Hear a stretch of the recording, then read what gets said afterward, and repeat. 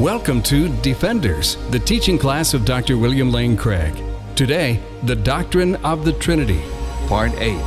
For more information and resources from Dr. Craig, go to reasonablefaith.org. Last time we were together, we looked in some detail at the Nicene Creed. And I think as we begin today, it would be useful to read it through one more time to refresh our memories before we proceed.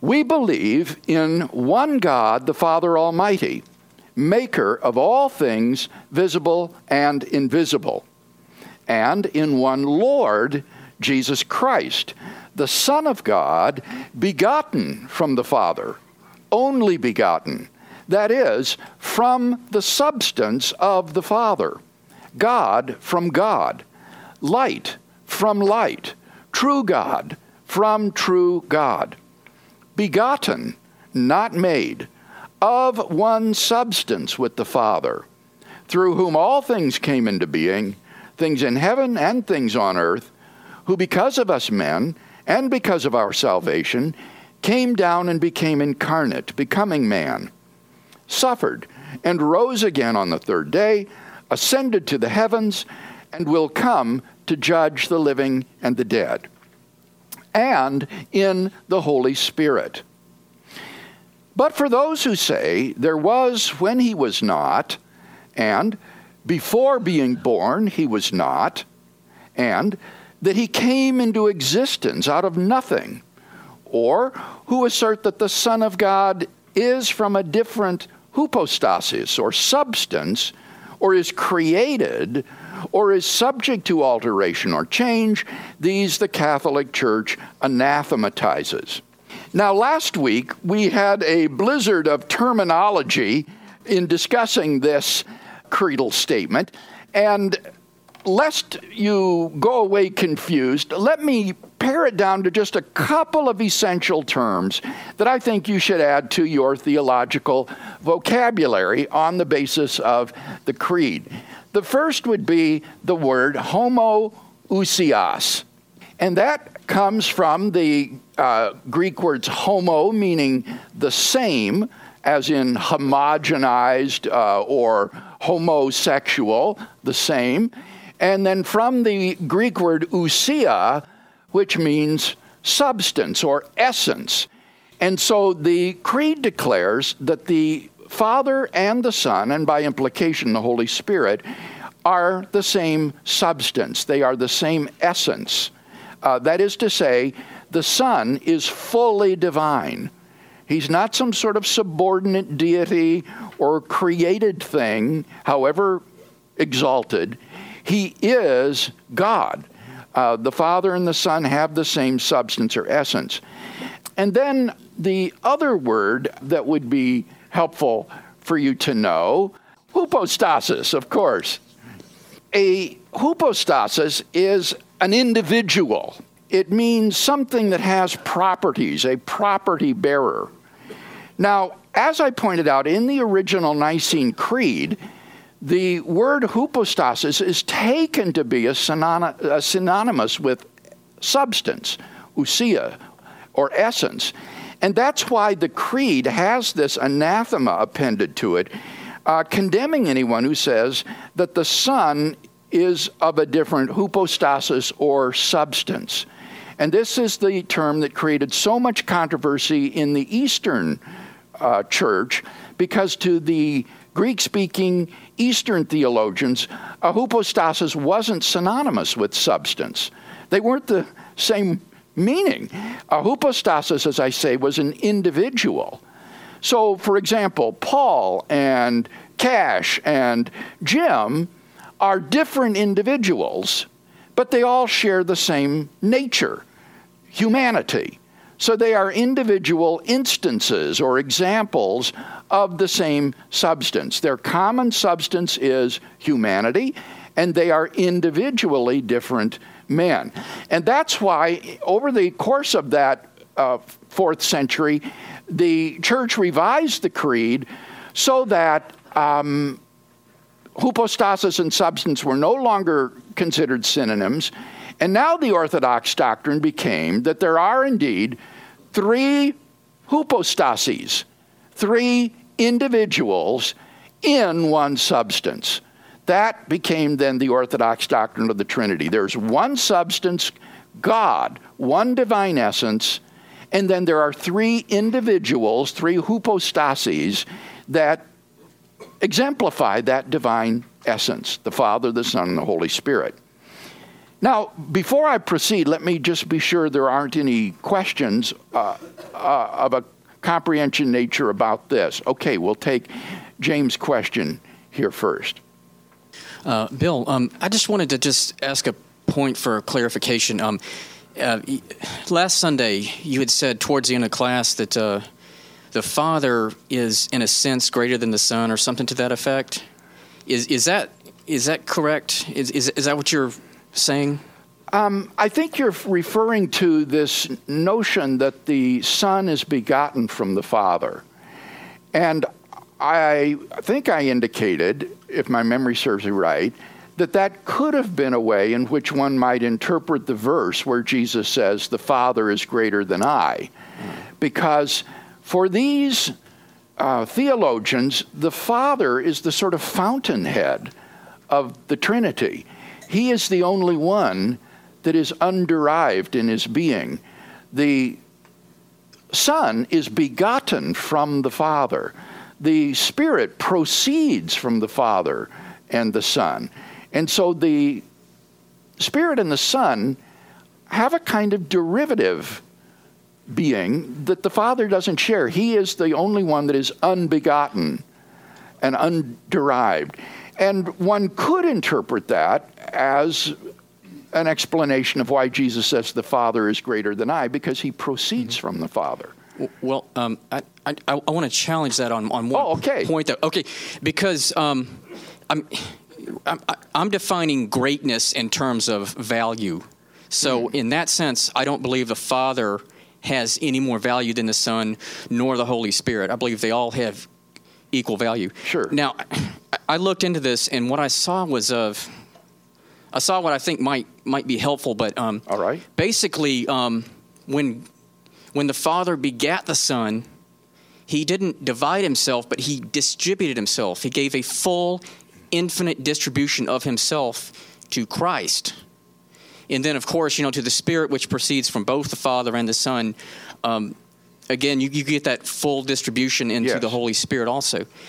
But here's something that I would consider also to be worth bringing up is if you look at the narrative of creation, you see that the woman is begotten from the man in the sense that part of the man is taken from the man, and then God fabricates that into a woman. Yes. But as far as value is concerned, even though the man precedes the woman, he's not of more value. Absolutely not. There is complete equality there, and I believe that's a good analogy to say that the Father and the Son have that same sort of value, even though there might be in terms of authority or something like that. You do have the Father sending the Son, and then the Son and the Father sending the Holy Spirit. I wasn't meaning to make a value judgment by the word great. I was using it more in a kind of metaphysical sense, that one is derivative and the other one is underived. But you're quite right. It would be a mistake to say that the Father has, say, moral perfection and the Son does not. So, yes, I think that is a good reminder. Yes, Bob. I would explain that verse by saying in his incarnation, he was greater than I. Pleroma, I think, is the theory of the fullness and how much Christ gave up. The theologians have debated that. How much did he give up for the incarnation? Well, we know he gave up quite a lot. He was not omniscient, for one thing. So in his state at that time, of course the Father is greater than I, but that doesn't mean in essence that he's be greater than he is. Again, I was saying this is one way a person could interpret that verse, but Bob is offering another way. Actually, what Bob is talking about there is kenotic Christology. based upon Philippians 2, where Christ is said to have emptied himself and taken on human form. And when we get to the doctrine of Christ, we'll have a section on this issue of kenosis and whether or not the incarnation did involve this sort of divesting of certain divine attributes in becoming incarnate, like omniscience, for example. So hold on to that. That'll be later. Any other questions about the Nicene Creed in particular, and these two words that I do want us to remember, homoousios and hypostasis? Okay, Steve. Just some questions for clarity. Homoousios is the same. Can you equate that to spirit or life? Or is there some distinction? No, I don't think so, Steve, because the word simply means same substance, and that could be applied to a horse or mare and a colt. A mare and a colt are the same substance because they are, the one is begotten from the other. So the term, though it's theologically useful, in and of itself doesn't carry these kinds of implications. It could be used of physical things. Right, because I'm thinking of this, it says, if God withdrew his spirit, all flesh would die. And so I'm thinking that would... Well, in the case of God, I think that immateriality and incorporeality does belong to the divine substance or essence. That's certainly true. Remember when we talked about the attributes of God, I believe one of the attributes of God we discussed was immateriality or incorporeality. God is not a physical object. And in that respect, I think Orthodox Christianity differs from Mormonism, for example, which conceives of God or gods as being physical, humanoid objects. So that's true, but the term itself doesn't mean immaterial or spiritual. Now, the question is, if there are three hypostases, all exemplifying the divine nature, what are these? Well, the opinion unanimously on the part of Orthodox theologians is that these are persons, three persons. Now, it's very frequently said today, as I mentioned in an earlier class, that we mustn't read this affirmation that they are persons anachronistically by importing into it the modern psychological concept of a person. And while this caution may be in order, still, I think that it needs to be seriously qualified.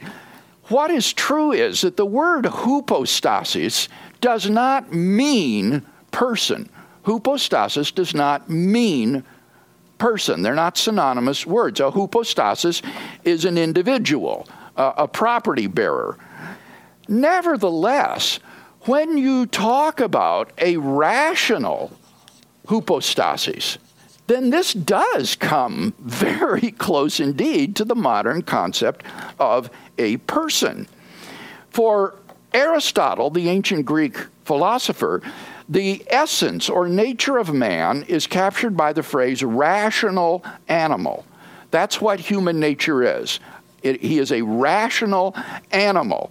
We have an animal body joined with a rational soul. And that differentiates us from mere animals. Animals have souls, according to Aristotle, but they lack rationality. They have sort of lower order souls that don't have rationality. So it's this property of rationality that serves to distinguish human beings from other animals. And so a rational hypostasis is what you could only refer to as a person. It is a person. And this was strongly emphasized by the Cappadocian church fathers, some of the most important of the post-Nicene church fathers. Cappadocia is in central Turkey today, and if you ever get a chance to visit Cappadocia, by all means go. It is unworldly, this ancient region in central Turkey. And among the Cappadocian fathers were people like Gregory of Nyssa and Gregory Nazianzus, there were two Gregorys, and then there was Basil of Caesarea. And these Cappadocian fathers were very emphatic about the personal nature of these three hypostases in the Godhead. For example, Gregory of Nyssa illustrates the idea of three hypostases having one nature by pointing out Peter, James, and John. He says these are three hypostases, Peter, James, and John, all exemplifying the same human nature. And I don't know how else you could take that than by saying that these are three persons who share the same human nature. Moreover, they ascribe to the three divine hypostases properties which are constitutive of personhood, such as mutual knowledge of one another, mutual love, and mutual will. They emphasize that these three persons are always in concord, always in harmony with each other, and so they cannot be separated or disagree with each other, but nevertheless they are characterized by mutual knowledge, love, and will. And so Gregory Nazianzus boasts that unlike the modalists, he says, we worship the Father and the Son and the Holy Spirit, one Godhead. God the Father, God the Son, and God the Holy Spirit, one nature in three personalities, intellectual, perfect, self-existent, numerically separate, but not separate in the Godhead.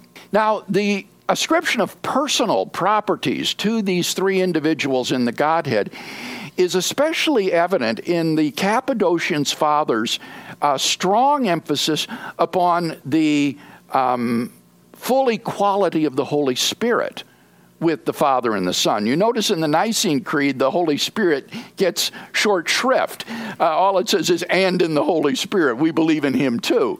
But the Nicene fathers, the Cappadocian fathers emphasized that like the Son, the Holy Spirit is a divine hypostasis. Basil, for example, says that the Holy Spirit is not only incorporeal, purely immaterial, and indivisible, but, and I quote, we are compelled to direct our thoughts on high and to think of an intelligent being boundless in power.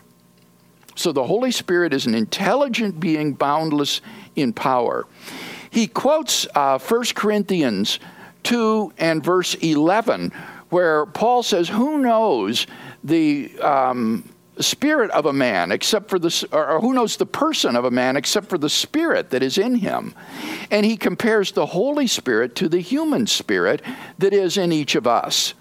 And he says, in his sanctifying work, the Holy Spirit makes people spiritual by bringing them into fellowship with himself.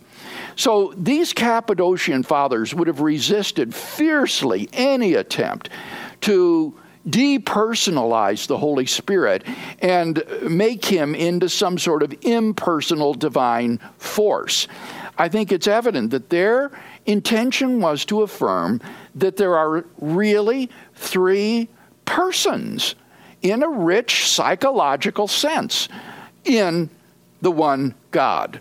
So, while modalism affirmed the equal deity of the three persons at the expense of their distinctness, and Arianism affirmed their distinctness at the expense of their equal deity, Orthodox Christianity maintained both the equal deity and the personal distinctness of the three persons.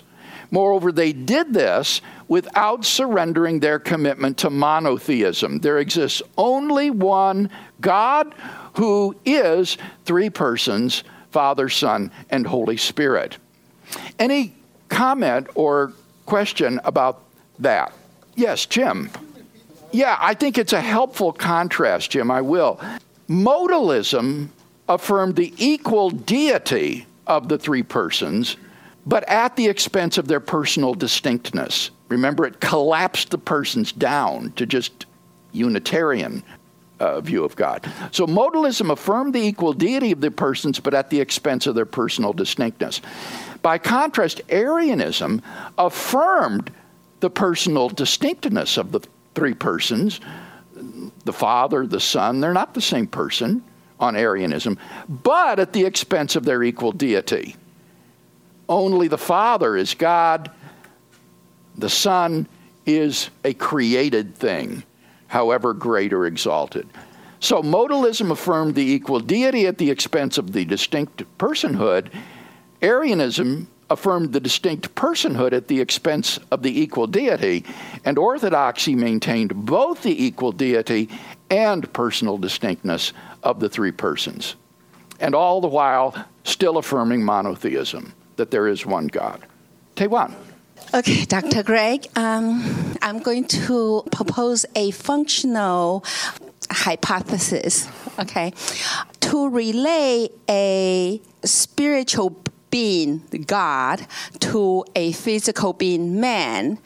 I thought deity may play a very clear functional role in such relationship, where Jesus is the visible form of the invisible God, and the Holy Spirit is the invisible form of the visible man.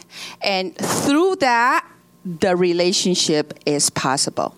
Okay, so what Tae-Wan is talking about is a kind of functional trinity, whereas what we've been talking about so far is an ontological trinity, and maybe that's a useful distinction to make at this point.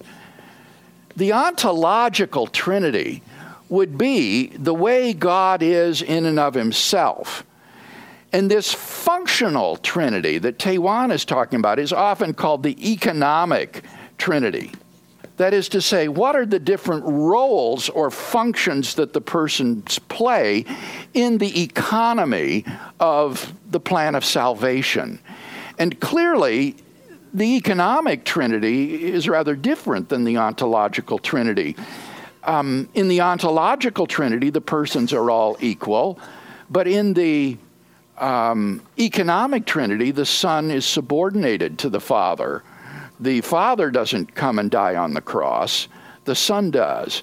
And the Holy Spirit doesn't proclaim himself, he proclaims the Son, and will only proclaim what he has been given to proclaim. So I think you're right, Tae-Wan, in wanting to differentiate these different functions of the persons of the Trinity in the economic Trinity. But at this point, at least, that's not our concern. We're still trying to understand the ontological Trinity before we get to the economic Trinity, or the roles that they might play.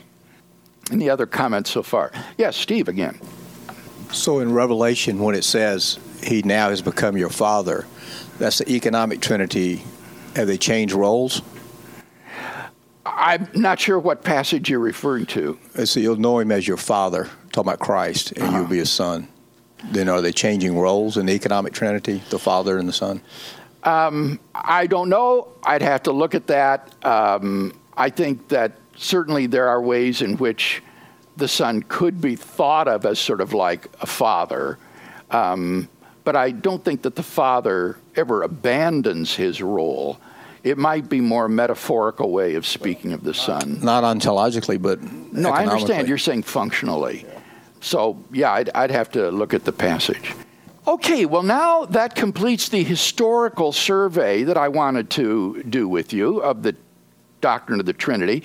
I think it does bear mentioning, at least, as we conclude this section, that you can see how misleading it is when certain cultic groups like Jehovah's Witnesses or secular authors like Dan Brown say that at the Council of Nicaea, 325 years after Christ, the church voted to make Jesus divine and voted to adopt the doctrine of the Trinity. That is a gross misrepresentation right from the very beginning, from the Logos doctrine of the Greek apologists. Christ was regarded as divine. The modalists affirmed that he was divine. So this wasn't some sort of late developing doctrine that the church suddenly voted on at Nicaea. What they were struggling to articulate is the relationship between these three persons, the Father, the Son, and the Holy Spirit. But it's not as though this was a late developing doctrine that the church just sort of voted to adopt. Right from the very beginning, Christ was affirmed to be God. That's in the pages of the New Testament. The question was, how can he be God and not be the Father? How do you make sense of that? And the doctrine of the Trinity was the church's attempt to make sense of that truth. Now, this brings us then to the problem of the Trinity. Is this a logically comprehensible and defensible doctrine, that there are three persons who are one God? Now, at one level, the problem seems to be that the doctrine of the Trinity looks logically incoherent, because the doctrine of the Trinity says that the Father is God, that the Son is God, and yet that the Father is not the Son. So if you say the Father is identical with God, and you say the Son is identical with God, then it follows from the transitivity of identity that the Father is identical to the Son. And yet that's not right. So how do you make sense of this idea that the Father is God, the Son is God, the Holy Spirit is God, and yet the Father is not the Son, and the Son is not the Spirit, that you have three distinct persons? Is there any comprehension type question about the problem before we look at a proposed solution? Does everyone understand the problem? Basically, the problem is the transitivity of identity. If A is identical to B and B is identical to C, then A is identical to C. And yet in this case, that fails. Yes, Steve? John 14 we had in the sermon today talks about I'm in the Father and the Father's in me. Well, equality can be considered the Father's a subset of God and God's a subset of the Father. That's in mathematics. If you have two sets are equal, if both are subsets of each other. And well, so, okay, but Steve, the idea of subsets is not the same thing as identity. Okay. Let's take the set of natural numbers, and a proper subset of that would be the set of even numbers. But obviously, these are not the same set, even though one is a subset of the other. So we can't avoid this problem occasioned by these identity relations through sets and subsets.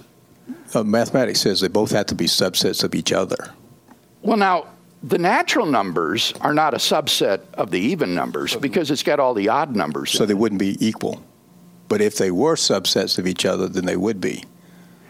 Oh, so you're saying it's an improper subset. A subset of the natural numbers just is the natural numbers. Right. Yeah, that's true. And then it would be identical. But then you don't really have two distinct sets. You've got the same set. Right? I know, but I was in John 14, what was quoted today in Scripture. He said, show us the Father. I said, I've been with you so long you don't know me. I'm in the Father and the Father's in me.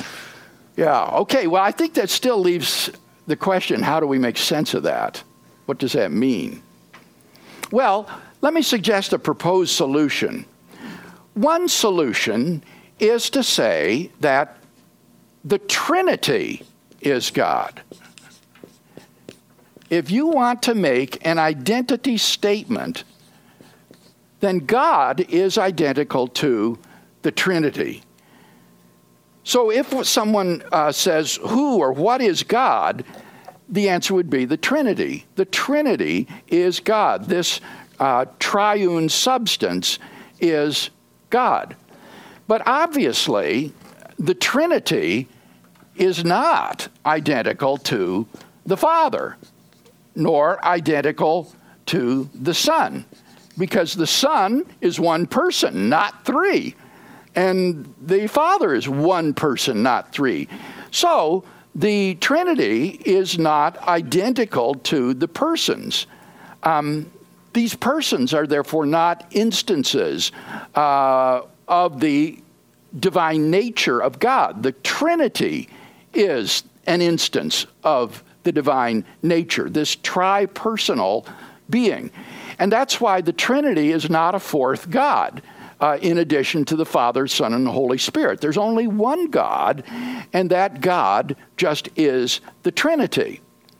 Now you might say, but aren't the Father, the Son, and the Holy Spirit God? Don't you want to affirm that?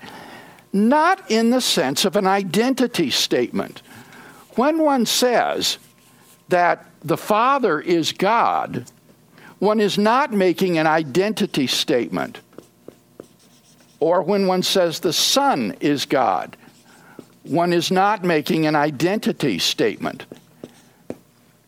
Rather, this is of predication, not of identity. For example, if I say Elizabeth is queen, I'm not saying that Elizabeth is identical to the queen. I'm saying she holds the office or the role as, or the title of being queen. But it would be possible for there to be co-regents, right? Sometimes that happens. There's more than one king or more than one queen. So when we say Elizabeth is queen, you're not making an identity statement. You're making a predication. You're predicating being queen of Elizabeth. You're making a statement like this: Elizabeth is regal. You're saying she is the queen in that sense, not an identity statement, but you're assigning a predicate. Elizabeth is regal. So when we say the Father is God, this is a way of saying the Father is divine. When we say the Son is God, that's a way of saying the Son is divine.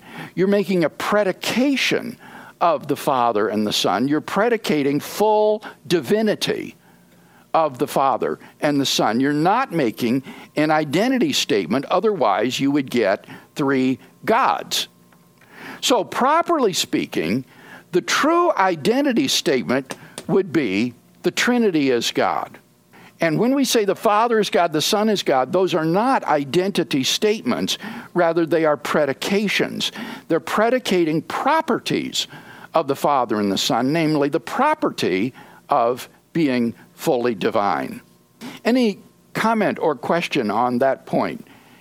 Just a comment and then a reaction, if you would. We often hear in the secular society and inclusiveness that all roads lead to the Father or to God. You know, the God of Abraham or the Jewish God, the Hindu or the Muslim, Allah. But I think when they use the word in that sense of God, and I would say, no, it's not Allah. It's not the same God.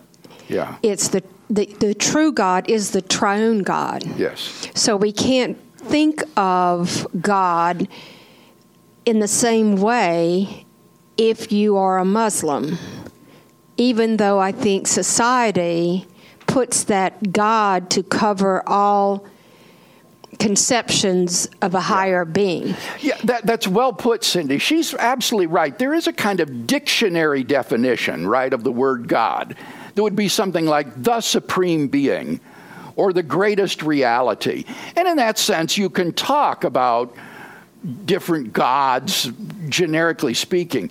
But what we're talking about here is in a more specific metaphysical sense, not the dictionary definition of the word God in English, but we mean what is the being or the substance that is identical with God? And I'm suggesting we think of this as the Trinity. Right, and I would go so far as to say we don't believe in the same God. I would too, Cindy, and I've defended that in print as well. Right. And just one more comment. When you look at the Jewish concept of God. Allah, I'm sorry. Yahweh. Yahweh. That even though it's not distinguished in three persons conceptually, I think in the early times, can you comment on Yahweh? Was that understood to be three persons or just monotheism? Yeah, Jews did not understand there to be three persons in the Godhead. They thought there was one person who is God. And what these early Christian Jews believed was on the basis of Jesus. In fact, there was a kind of further, deeper, progressive revelation of who God is.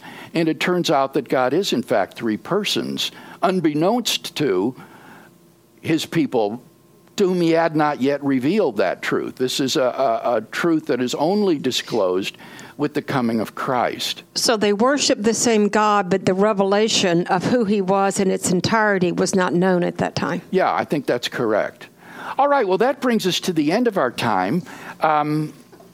What we'll do next time is try to address the question, well, how can there be three persons that all are divine, three divine persons, and yet there not be three separate beings, three gods? How can you have three persons who is each divine and yet not have three gods? That's what we'll talk about next Sunday. Let's close with a benediction. And now may the power of God the Father, the love of the Lord Jesus Christ, and the comfort of the Holy Spirit be with us all. Amen.